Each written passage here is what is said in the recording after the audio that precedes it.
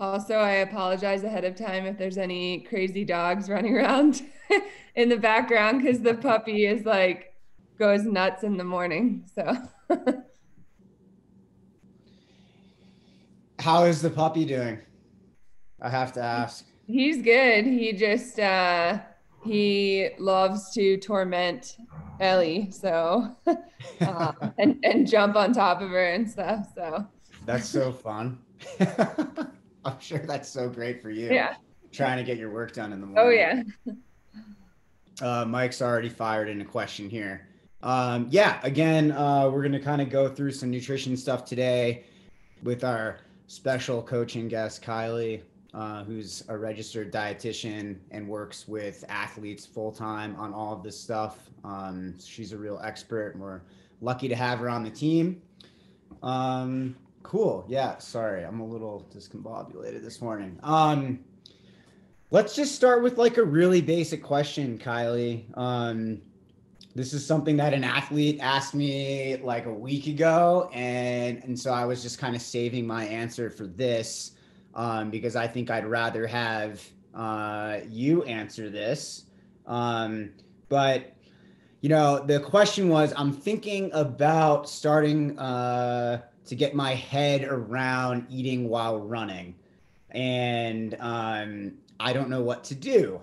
Where do I start when it comes to thinking about eating during my runs, races, exercise, etc.? All right. So yeah, that's a definitely a common one. I can do an entire hour long session with people on how to figure out their inter-run fueling, but usually I kind of start out with people by saying that there's three things that you really kind of want to get dialed in when you're trying to figure out a fueling plan. Number one is going to be the fluids per hour. Two is going to be electrolytes per hour. And then three is going to be calories per hour. And that can be a mix of carbohydrates. And then if you're doing a longer event, you'll probably want to add in a little bit of protein later on. And so from there, usually what I say is for the fluid piece, you can either get calories from your fluids or not. And so there's hydration mixes and then there's electrolyte mixes. And so the electrolyte mixes that I guess don't have any calories or carbohydrates in them, like Noon Hydration or base salts.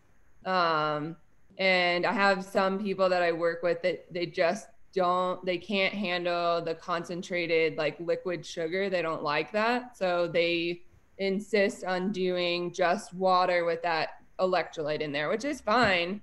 I always just say you have to keep in mind that you're going to have to take in more food then, or food or gels or whatever, if you're just going to go with electrolytes in your hydration mix. So once you kind of figure out which direction you want to go with that, I kind of suggest if you've never used hydration mix or electrolyte mix before to pick a couple of them. And um, unfortunately, some products don't make smaller portions of their product, but with the ones that do, I would suggest purchasing like little individual packs and giving those a try. Um, and figuring out, we kind of have some guidelines on fluid intake, calorie intake, carb intake, sodium intake per hour. And I can either post that or send that out so that people know, but you really want to try to aim for a minimum of, I say 12 to 16 ounces to start out per hour of fluids. But really we would like to probably see it a little bit higher than that. It's just hard for people sometimes that haven't used fluids before. So that's the goal per hour. And then you really want to try to figure out a pattern for yourself. So it's one thing to say, oh yeah, that's the goal, but how are you actually going to get that in? And that does take some practice for some people, because taking in fluids during running doesn't necessarily come naturally. So I usually recommend either using a guide, like, sometimes the watch beeper gets really annoying, but if you can use that, on a long run, to remind yourself to take in fluids or nutrition. Sometimes that can be helpful. I've worked with a couple of people that have like preset timers on their watch, which is pretty cool. So they can like take in specific types of nutrition. They'll have that reminder on their watch. So I think figuring out that patterning is going to be really key, because if you just go by, you can't necessarily just go by thirst, especially when you're doing a long run. Your thirst response kind of can get blunted a little bit. So really starting out strong with that hydration, I would say is important. Along that note, if you are using like an electrolyte mix or hydration mix, you really want to pay attention to that sodium content of that mix.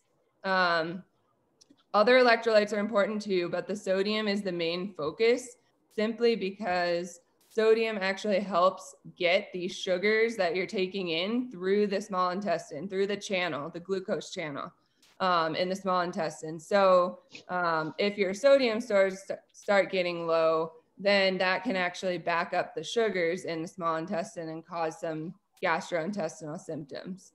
So that electrolyte piece is very key, and it is going to vary depending on the person. You know, you can, in general, you can like look at yourself if you have white salt crystals after you're done with a training session, or you live in a hot climate and you notice like your super salty sweater, maybe you aim for the higher end of the goal that I'm going to give you.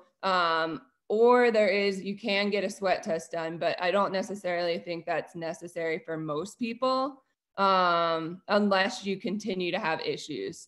So the goal is between 250 and 500 milligrams per hour of sodium. And a lot of the hydration mixes are formulated to be in that range. So if you're focused on that fluid intake and you have a formula that, you know, one scoop in a, 12 ounces or 16 ounces is, 350 milligrams, then you'll be pretty good. You don't have to like necessarily pay attention to anything else. Now, if you're not using a hydration mix with electrolyte, sometimes people use like the salt tabs. The only caution that I give with those is don't take too many of them, because I've worked with people that will take like 8 an hour. And that is not something that you want to be doing, because too much electrolyte can mess you up too. And then with the pills, sometimes that can be hard on people's stomachs. So the capsule itself has to still be like broken down a bit. So think about that if you're considering using the salt pills. Definitely, I have a number of triathletes and ultra runners that use them, but I'd say like just be a little more cautious if you are using the tabs or the capsules for your electrolytes. And then the last piece that you want to dial in then is going to be your calories per hour. And that can come from, mostly should come from carbohydrate, but you also want to have some protein later on, depending on how long of an event you're doing. So usually what I say on that is the standard you guys may have heard is 200 to 300 calories per hour is the goal. Some females can actually get away with a little bit less, like about 180 calories per hour. But I do try to encourage people to aim for that 200 as kind of that goal. And if a smaller female is struggling, then maybe we can go a little bit lower. So first thing is if you're using hydration mix that has calories and carbohydrates in it, then you're going to subtract that out per hour from the 200. And then from there, you're going to decide, okay, where am I getting my remaining calories from? So you have options of either gels, real food blends, or real food. So usually I recommend, if you're going to be racing an ultra, to get yourself used to all of those things. So trying to figure out one gel option that will work for you, a food blend that will work for you, and then a couple of real food options that will work for you. And the reason being is if your stomach goes south, or you have something come up and you can't eat food, or you don't want the real food blend, or, you know, whatever the situation might be, then you're adaptable. And I think before we had also talked about utilizing like a gel that might give you a quick burst of energy versus a spring energy, which might be a more sustained energy. So there's different reasons why we would want to use maybe different nutrition products. So pick out for yourself. And it's hard to say, I have recommendations for certain people that might have GI sensitivities and things like that. But I think just picking out a couple of gels, trying them out, picking out a couple of real food blends like a Spring Energy or Muir Energy, and then picking out a couple real food options can be a really good place to start. When I'm talking real food, I'm talking, we don't want to do things that are super high in fat. We want to do things that are mostly simple carbohydrates, a little bit of protein. So good options might be like a half of a peanut butter and jelly sandwich, or fig Newtons, or boiled potatoes with salt, mashed potatoes with broth, different things like that. And the only issue I would say with real food is that you want to pay attention to that nutrient breakdown. So you don't want to be eating like 5 peanut butter and jelly sandwiches per hour. We still want to respect like whatever the nutrition content of that thing is that you're having. So you can either maybe do a little bit of, that's where like a program like MyFitnessPal or something might be helpful, because you could like look up what the nutrient content of that food is and see what that breakdown is if you want to get really like into it and make sure you're doing the right thing.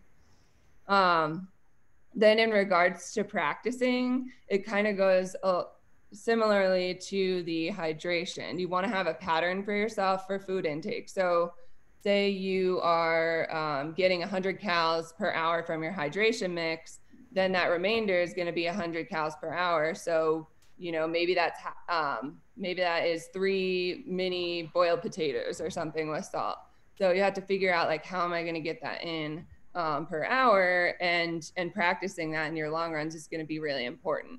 So making sure that you are practicing that patterning. I recommend, if you're doing like the gel and you're testing out the gel, the real food blend, and the food, that you maybe you take a gel and a food option on one run. The next time, maybe you take a real food blend and another food option on another run. I do recommend practicing. Like I get a lot of questions from people. They want to do fueling sessions about 2 to 3 weeks before their race, which I don't recommend, especially if you're trying to figure out what works for you and get a good pattern. So, you know, the people that are most successful with dialing in their fueling plan that I work with literally will meet with me like 4 months before their race, because they'll be able to like take time, practice these things. You don't want to just like practice with a product one time and say, oh, that didn't work. You want to give it, usually, like I say, 3 to 4 runs per product. So that's kind of an overview. I tried to keep it a little organized when I was talking about it. Hopefully that kind of answers the question. Yeah, that was great, Kylie. Thanks. I think that really broke things down in a really nice way for the athletes. What in terms of practicing, what are some of our, like best times to practice with the, 200 to 300 calorie per hour protocol and our fluid and sodium intake? What are our like opportunities for practice looking like? Is that like long runs or workouts or both? Oh yeah. So I think it kind of, one sec. I'm moving into another room because the dogs are being loud. So I think you could actually do both. And I think we had talked about this before in another call, that doing something like a gel option during a workout might be a good idea, because it's going to be that higher glycemic sugar, which is going to give you like a quick burst of energy. So you might be able to like get your gut used to that gel during a higher intensity effort. Whereas in a long run, maybe you want to practice with like the spring energy or something that has a longer lasting energy. And your food options, I wouldn't recommend practicing, I guess, with the food options during a higher intensity effort. They're going to take more digestion, just going to not be utilized in the way you want them to be utilized, I guess. So you can practice with hydration mix during a higher intensity or a long run as well. Awesome. So do you think like the key really for getting used to implementing a nutrition plan into your, into your race strategy, do you think that really just kind of hinges on the amount of time that you have to practice these things, starting out 3 or 4 months before the main event, giving yourself 3 to 4 runs to test, each different product or food type that you want to use, and then allowing that to evolve over a number of months, not just to get used to those products and see what you respond, how you respond to each one, but also to help your gut to help train your gut and to digest while you're actually doing doing your race, your workout, your discipline, because that digestion process isn't maybe going to be the thing that your body is prioritizing while you're exerting yourself, right? So it takes some practice to be able to do that. Yeah, definitely. And I think that certain people might be able to get away with doing haphazardly, like putting together a fueling plan for themselves. But I always say, like, you might have gotten away with it once, but you're not going to have that confidence, I guess, if you aren't practicing your fueling. I feel like you spend a lot of time training to have that confidence going into the race, knowing that you are ready to go on that race day. And if you don't have your nutrition dialed in and you don't have that confidence, your whole race could be ruined by nutrition. So unfortunately, that happens to a lot of people. And then they learn the hard way. So trying to prevent that in everyone else that's on this call or in microcosm would be awesome. And you're right in stating that so when we're exercising, the blood is diverted away from the digestive system. So digestion isn't necessarily like the priority at that time. So that's why we want to keep things a little bit more simple as well, like nutrition product wise, because if something takes a lot more digestion, it's going to be more likely to cause those stomach issues.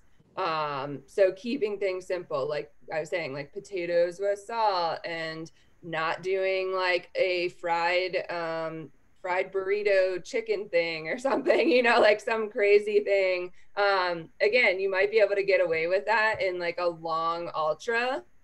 But at the same time, I think you're taking a lot of risk at doing that. So it's kind of, I usually say, leave it up to you guys. When I chat with people and they suggest like quesadillas and burritos, but that wouldn't be my top choice, if you're looking at avoiding stomach issues and performing to your best ability as well. Yeah, just give me 2 minutes on, like breaking down fats while we're out performing. Say we're running a ultra of, I would hope people aren't trying to eat a lot of fats during a 50K. But let's think about for our 50-mile plus athletes who are going to be spending maybe 12 to 24 hours or more out on a long run or in their race or an adventure. And I think this ties in a little bit to Mike's question too about, should our eating change over the course of like a long day out? I'm really curious about people who tend to say like, yeah, I want the burrito or the quesadilla, because to me, those foods are too complex to digest during heavy exercise with a lot of environmental stress. The body is going to really struggle to break down those foods. Um, I'm curious what your thoughts are on that, specifically like breaking down fats that you're taking in, not fat stores that your body already has during a long event, and then maybe how do things change over the course of 24 hours or 12 hours out? Do we want to change our eating habits? Yeah, and so you're when you're running at a typically for a longer race, you're probably going to start out at a little bit quicker pace. Hopefully not going out too hard, but then your pace may slow or probably will slow later on. And typically our body is burning is typically utilizing using carbohydrates at higher intensity exercise versus is able to break down fats maybe a little bit better at lower intensity exercise.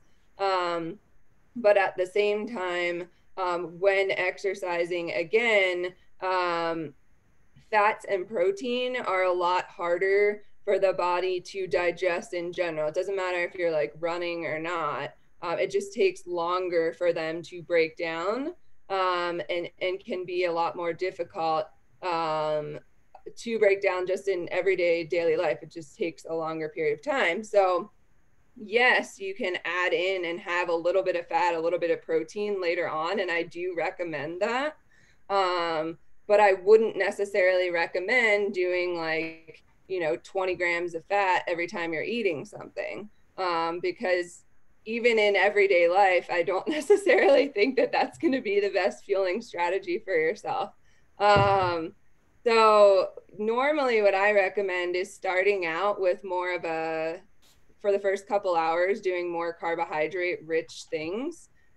So what some athletes will do is they'll just start with like hydration mix, and then wait like an hour before, because they've had like a pre-race meal or pre-run meal or something. Wait an hour, then they'll start adding in the actual food sources, and usually starting with maybe the more simple carbohydrates. So you could do like the food blends, the gels, or like potatoes or something. And then as the race progresses, past that 3 hour mark is when I start saying like, yeah, maybe you want to add in more like savory options, a little bit of protein. So like if you're doing PB&J, then might be a good time to add in the PB&J. That has a little bit of fat as well because it's going to have that peanut butter in the sandwich. And I think that it is important. Again, it goes back to when you're building your fueling plan, I think it's important to kind of have that mix of things to be able to handle, because at a certain point, like your body can experience something called sweet fatigue. And so if you continue to just eat sweet things or hydrate with a really sweet mix, it can really reject it, or you can become nauseous. And so having another option that's more like savory for yourself can be a good option like later on in the event. So I don't know if that directly, does that kind of answer what you were saying, asking? Yeah, no, I think that sounded like, we want to start off these events by fueling primarily with carbohydrates as the event unfolds. And I think we're really speaking about longer ultras. I would say 100K and 100 mile, maybe for some athletes who are going to spend a long time out at a 50 miler, this could be helpful. But we kind of want to start to add in a little bit of protein and a small amount of fats as things have unfolded. And I'm kind of thinking like, that 6 hour mark or later. I think that's up to experience, and that's when the athlete has to have done other races and have had experience to know what works and doesn't for them. If you go into this stuff blind without having tried it, you're basically taking a stab in the dark. It's a guess, and you don't know how your body's going to react. There's a couple good follow-up kind of related questions, and I have kind of what I would answer to these, but I'm curious, Kylie, for people who, 8 to 10 hours plus into an event, their stomach starts to go south and they're having trouble eating and getting food down. Why is that, and how do we mimic that in training? Your Yeah, answer before mine. well, I think it can potentially be very difficult to mimic in training, but usually that is a result of not keeping up with the amount of the things that I was talking about at the beginning. So fluids per hour, electrolytes per hour, and calories per hour. And if you get yourself in a hole in one of those things, that is typically what is going to cause stomach issues. And once you get to that point, it is very hard to, I mean, this might not be the answer that people want to hear, but it is very hard to get yourself out of that unless you slow down. And when you slow down, then the blood is returning to the GI system a bit more. And then you're able to kind of maybe come back from what you're experiencing. There's not necessarily like a magical food product or something that's going to help, unfortunately. Sometimes people swear by like ginger caps or things like that, but oftentimes you're too far into a hole that you need to honestly just slow down or stop in order for it to kind of return. Yeah, Is I that think kind of I think that's such a good answer, Kylie. And for athletes out there who are like really wondering, what's going on there, obviously, I think it's really important, right? We can't, our focus needs to be on that fueling strategy, setting the alarm on our watch, making sure that we're keeping in mind, the heat and other environmental factors out there. So that way, if we are sweating more, we respond with a little bit more sodium and or fluids, and staying on track with our eating. I think the other piece to that, and you can correct me if I'm wrong, but I think it's the exertion as well at those stages of a race, where the body, and you mentioned this, it's not prioritizing digestion.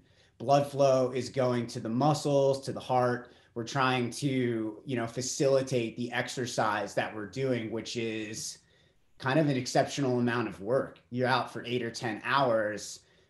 The body is tired. It's dealing with environmental factors. It's trying to keep your body cool. So blood is going to also to your skin and things like that.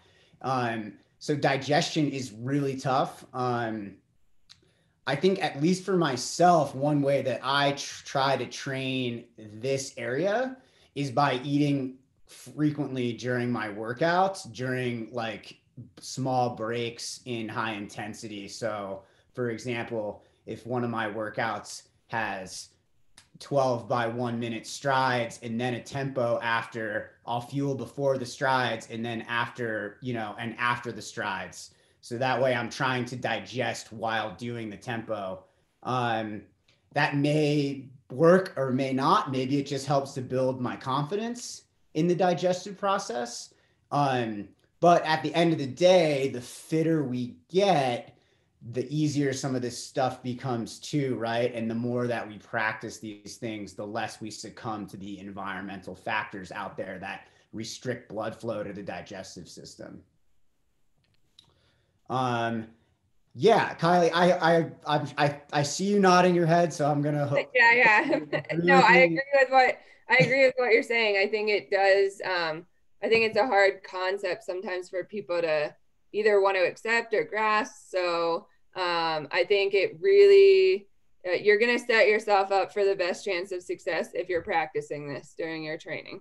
That's what it comes down to. And then, like I had mentioned earlier, having different options for yourself can also save you potentially. So, maybe you can't eat anything, but you can sip on something like hydration mix.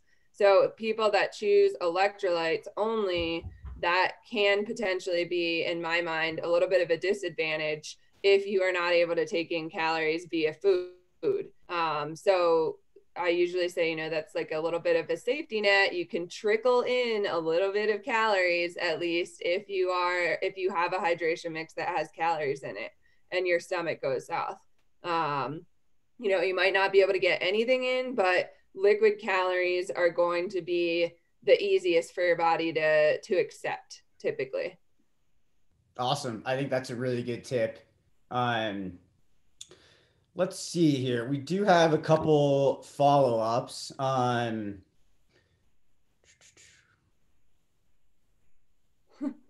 lot of follow-ups. Yeah, This could take we could take an Jason's entire all over this today. entire multiple calls to answer all of these. All right. Real quick, Jason had a follow-up about eating the same food consistently for several weeks before your race. Have you heard of this working with athletes you've worked with? I've heard of other athletes doing this. I personally don't think it's successful because it's not a long enough window. Giving yourself only a few weeks to train your gut to say accepting like goo energy gel, goo gels as opposed to spring. And I think maybe Kylie would agree. You need to probably give yourself more time.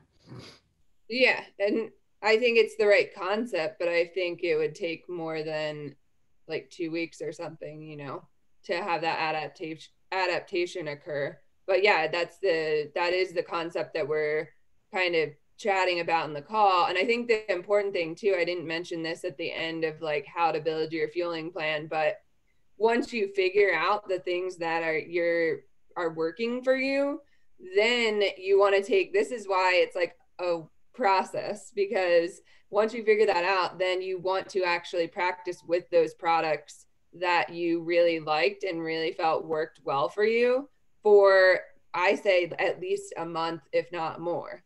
So then you have like the products that you've chosen and you're repeatedly using those. So maybe that kind of goes along with what Jason was asking, because I didn't really say that before, that once you choose those products, then yes, you want to use those exact products for at least a month, I would say. Yeah, definitely. And in every single one of your long runs, when you're building up to 100K or 50K, and I think we're in marathon, depending on, marathon for people too, you want to practice those exact fueling methods in every single one of those runs. That is part of going out and doing an intentional long run, is bringing your calories with you and getting 200 to 300 calories in per hour. This is a thing that I've seen a lot of like experienced athletes really fail to do. And that's because there's sometimes a confidence when you get fitter, you don't feel you need to fuel as much to go and do 15 or 20 miles. But when it comes to race day and you want to fuel that effort, you've done yourself a disservice, because when you end up going at a higher intensity and to perform in the race, having not fueled before, your body doesn't really know what to do. And so you can have some digestion issues. Oh, okay. Well, he's talking about eating those. I don't have a lot more time to spend on this topic, Jason. But he's asking if we should eat those products just day to day in our regular routine to help get used to them. I have not heard of that. I need to listen to Sean Bearden's podcast, but I haven't heard of people doing that. So that's kind of a new idea for me, and maybe I need to explore it a little bit more. But potentially could make sense, though at the same time, you're not actually exercising when using those products then. So I'd say that's a little bit of a difference. And then still, I don't know if that gut adaptation would occur that quickly. And honestly, this is probably an area that is still, there's a lot of research being done in this area, I'm sure. Nutrition is ever evolving. So I think that it's probably a concept that might be being explored a little bit more. Yeah, awesome. Okay. So, something that everybody is talking about, I wake up in the morning and I don't feel hungry, but I'm a morning runner. Should I eat or not? What should I do? Um, I think that this one is difficult to answer sometimes, but I do feel like it really a couple of things depends on how long you're running for sure. It depends on um, your injury risk too. I feel like I usually put it out there that if you eat something beforehand, typically your injury risk is going to be lower simply because when you run in the morning and you've done a fast, your cortisol levels are high. And then when you exercise, that raises cortisol. But if you actually eat something, that can potentially not raise cortisol as much. So cortisol is catabolic, which breaks down muscle mass. And so what I usually say is then if you're breaking down muscle mass, then your injury risk is increased. Now, if you're doing a 30-minute run though, and you're not hungry in the morning, I don't think that effect is going to be that great. Your injury risk isn't going to go up that much. But if you're doing anything over an hour, I typically say like, yes, you need to try and get something in. That is going to increase that injury risk. And so, what I usually suggest doing is it's similar to the fueling thing. Like you need to practice it. You need to like start out small. So if you've never been able to eat, you say you've never been able to eat something, maybe you haven't tried everything that you need to be maybe trying. So liquid calories work probably the best for people with stomach issues or people in a rush, and they're digested the easiest for the body. So you could practice with your hydration mix and have a little bit of that, or you could have a small smoothie that's 6 to 8 ounces. I'm talking, 2 to 4 to 500 calories here. It's not like you're eating a huge meal beforehand.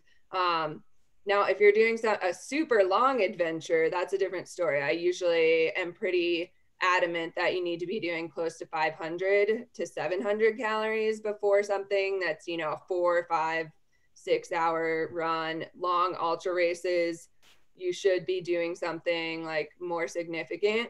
But these shorter runs, again, you can start with the liquid calories if you're super sensitive, or it can be something as simple as you start out with half a banana and then you get your body used to half a banana, and then you try to work your way to a whole banana. Ideally, if you're doing something shorter, yeah, you can get away with like 200 calories. Like an hour run, yeah, 200 calories is okay. You can do a granola bar or something like that. Much longer than that, longer runs, 90 minutes, 2 hours, all of that. I usually say, again, try to be a little bit higher than 200 calories. But if you're not used to eating, then it's going to take some practice.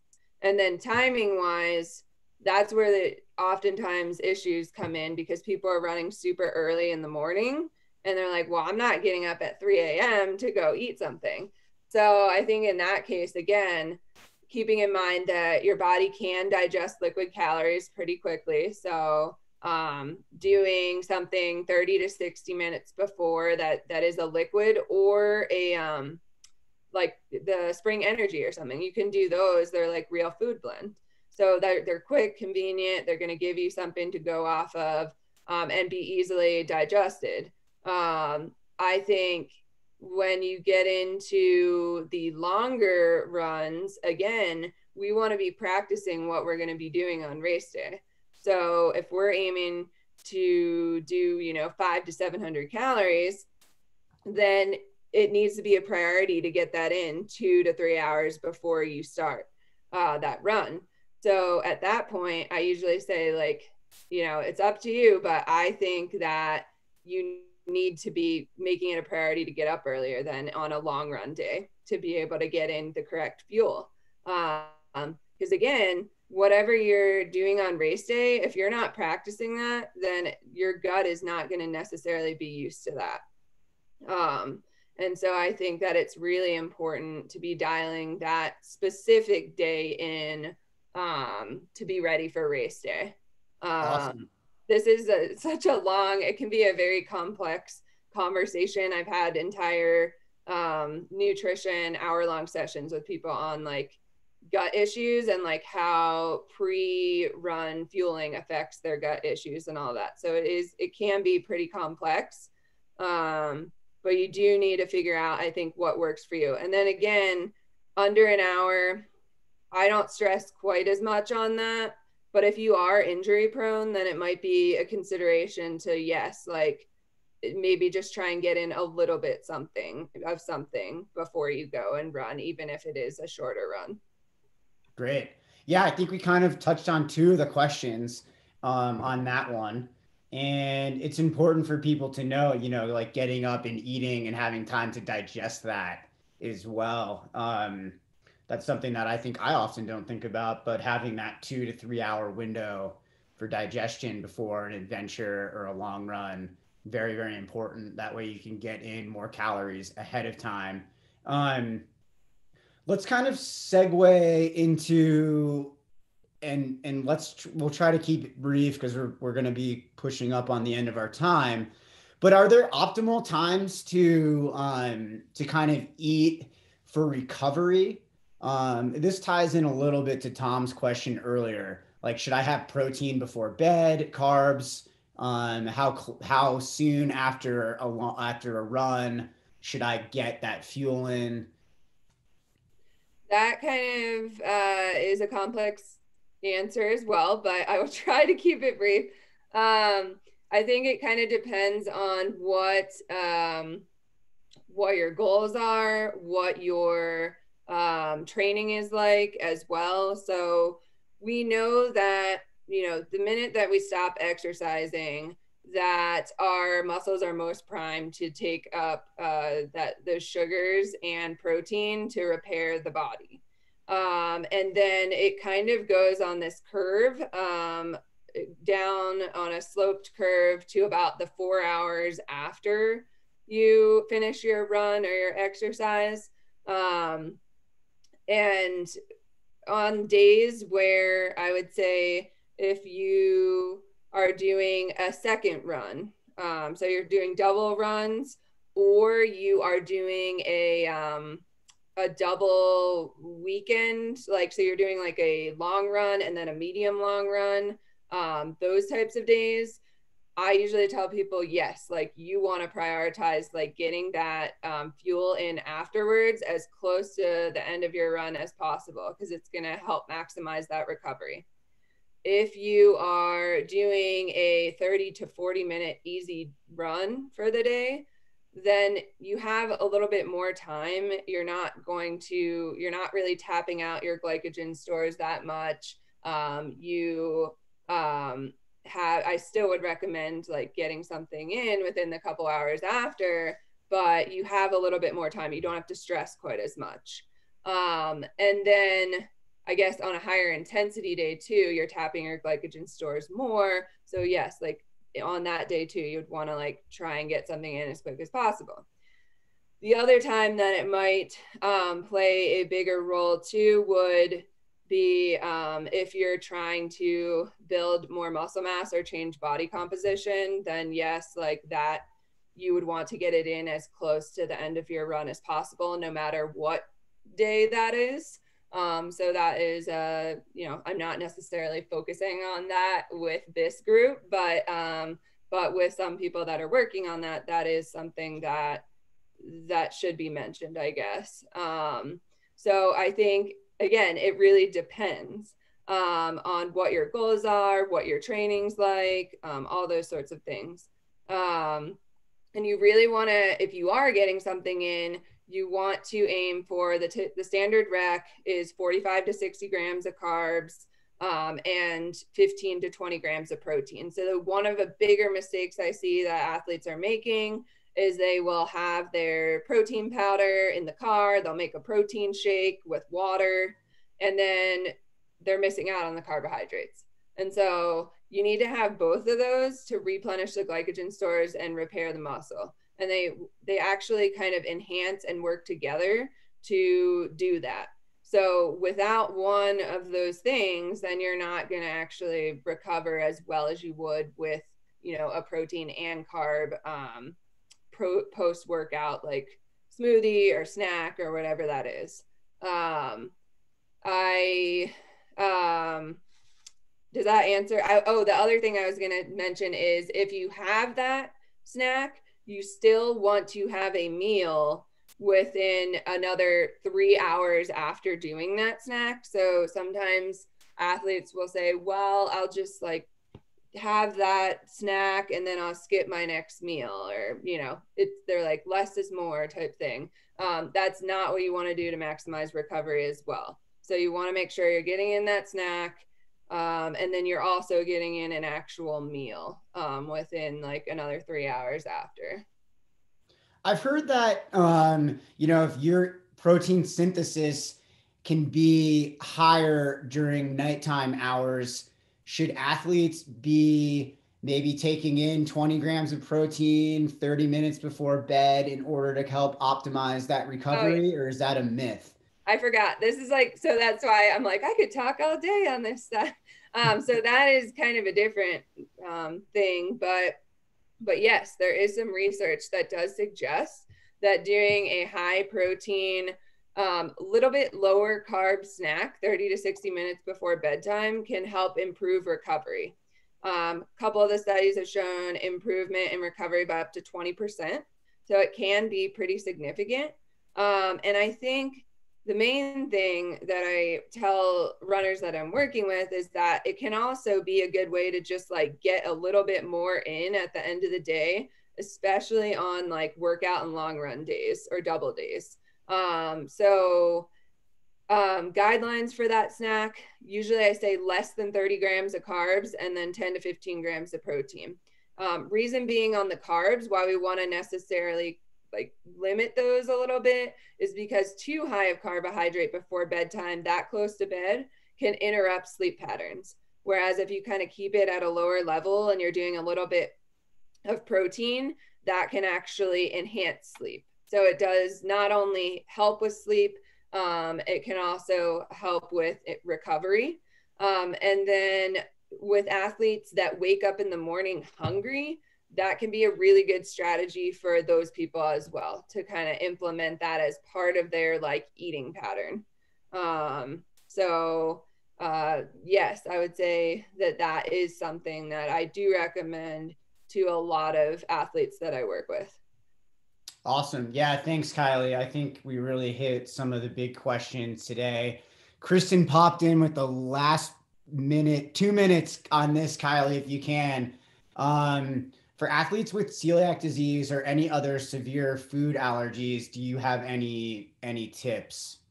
In regards to supplements or tips, supplements, eating habits? Woo! That's gonna be like an entire like 2 minutes. hour long. 2 minutes. I know. I'm like, I'm trying to think on the fly here because I wasn't prepared for this one. I would say, so if you think about celiac, any kind of IBS or IBD, a lot of them have an inflammatory component. So focusing on balancing out inflammation through diet would be one of the top suggestions that I have. And if you're looking at supplementation, I'm not always the biggest fan of like, I don't recommend 20 different supplements for people, but the fish oil or omega-3, if you don't do fish products, you can do an omega-3 like algal oil supplement to get in extra EPA and DHA, which can help balance out inflammation a little bit if you're struggling to get in enough omega-3s. So that one would be a top priority. And then making sure that you are getting in a variety of fruits and veggies for that antioxidant content. And then celiac in particular, if we're looking at supplementation, L-glutamine can also be a potential helpful supplement to help with rebuilding and maintaining that intestinal integrity. Because oftentimes the intestine is compromised a little bit with celiac or any kind of inflammatory bowel condition. So does that help? Like, I mean, I could talk all probably an entire day on that, but That's great. I Yeah. just wanted to name off a few things.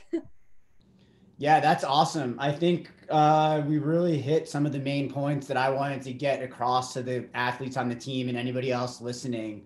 Um, wow, I'll attempt to summarize this. So we, when it comes to creating your, your fueling plan or your method for races and adventures, you want to think about things in terms of 200 to 300 calories per hour generally. Maybe a little less for female athletes, Kylie mentioned, for specific cases.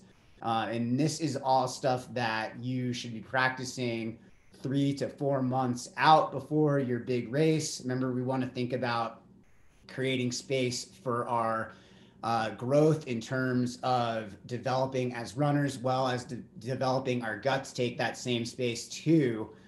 So, we use that time to develop the foods that are working for us and kind of take out the things that are not. We have to remember, start with 250 to 500 milligrams of sodium, depending on how heavy a sweater you are, what kind of salt sodium content you have in your sweat.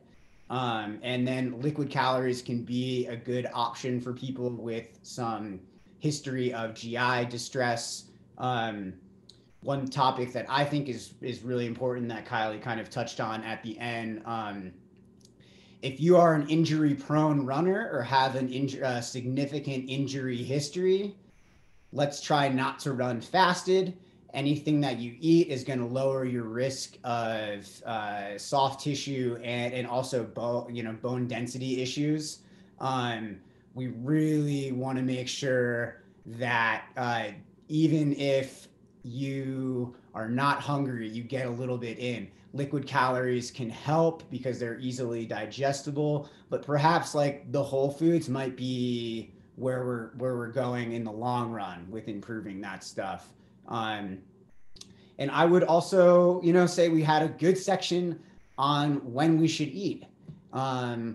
If you've got another workout coming up, you want to eat, on the closer side to having just finished your run. So if you went for a run, 60 minutes, you get a little bit of protein, carbohydrates in, and then you're going to be ready for your next workout. If you aren't training again, you might have a longer window up to 4 hours, which is good. I would say always don't push those things out. Try to eat sooner. It will help with recovery.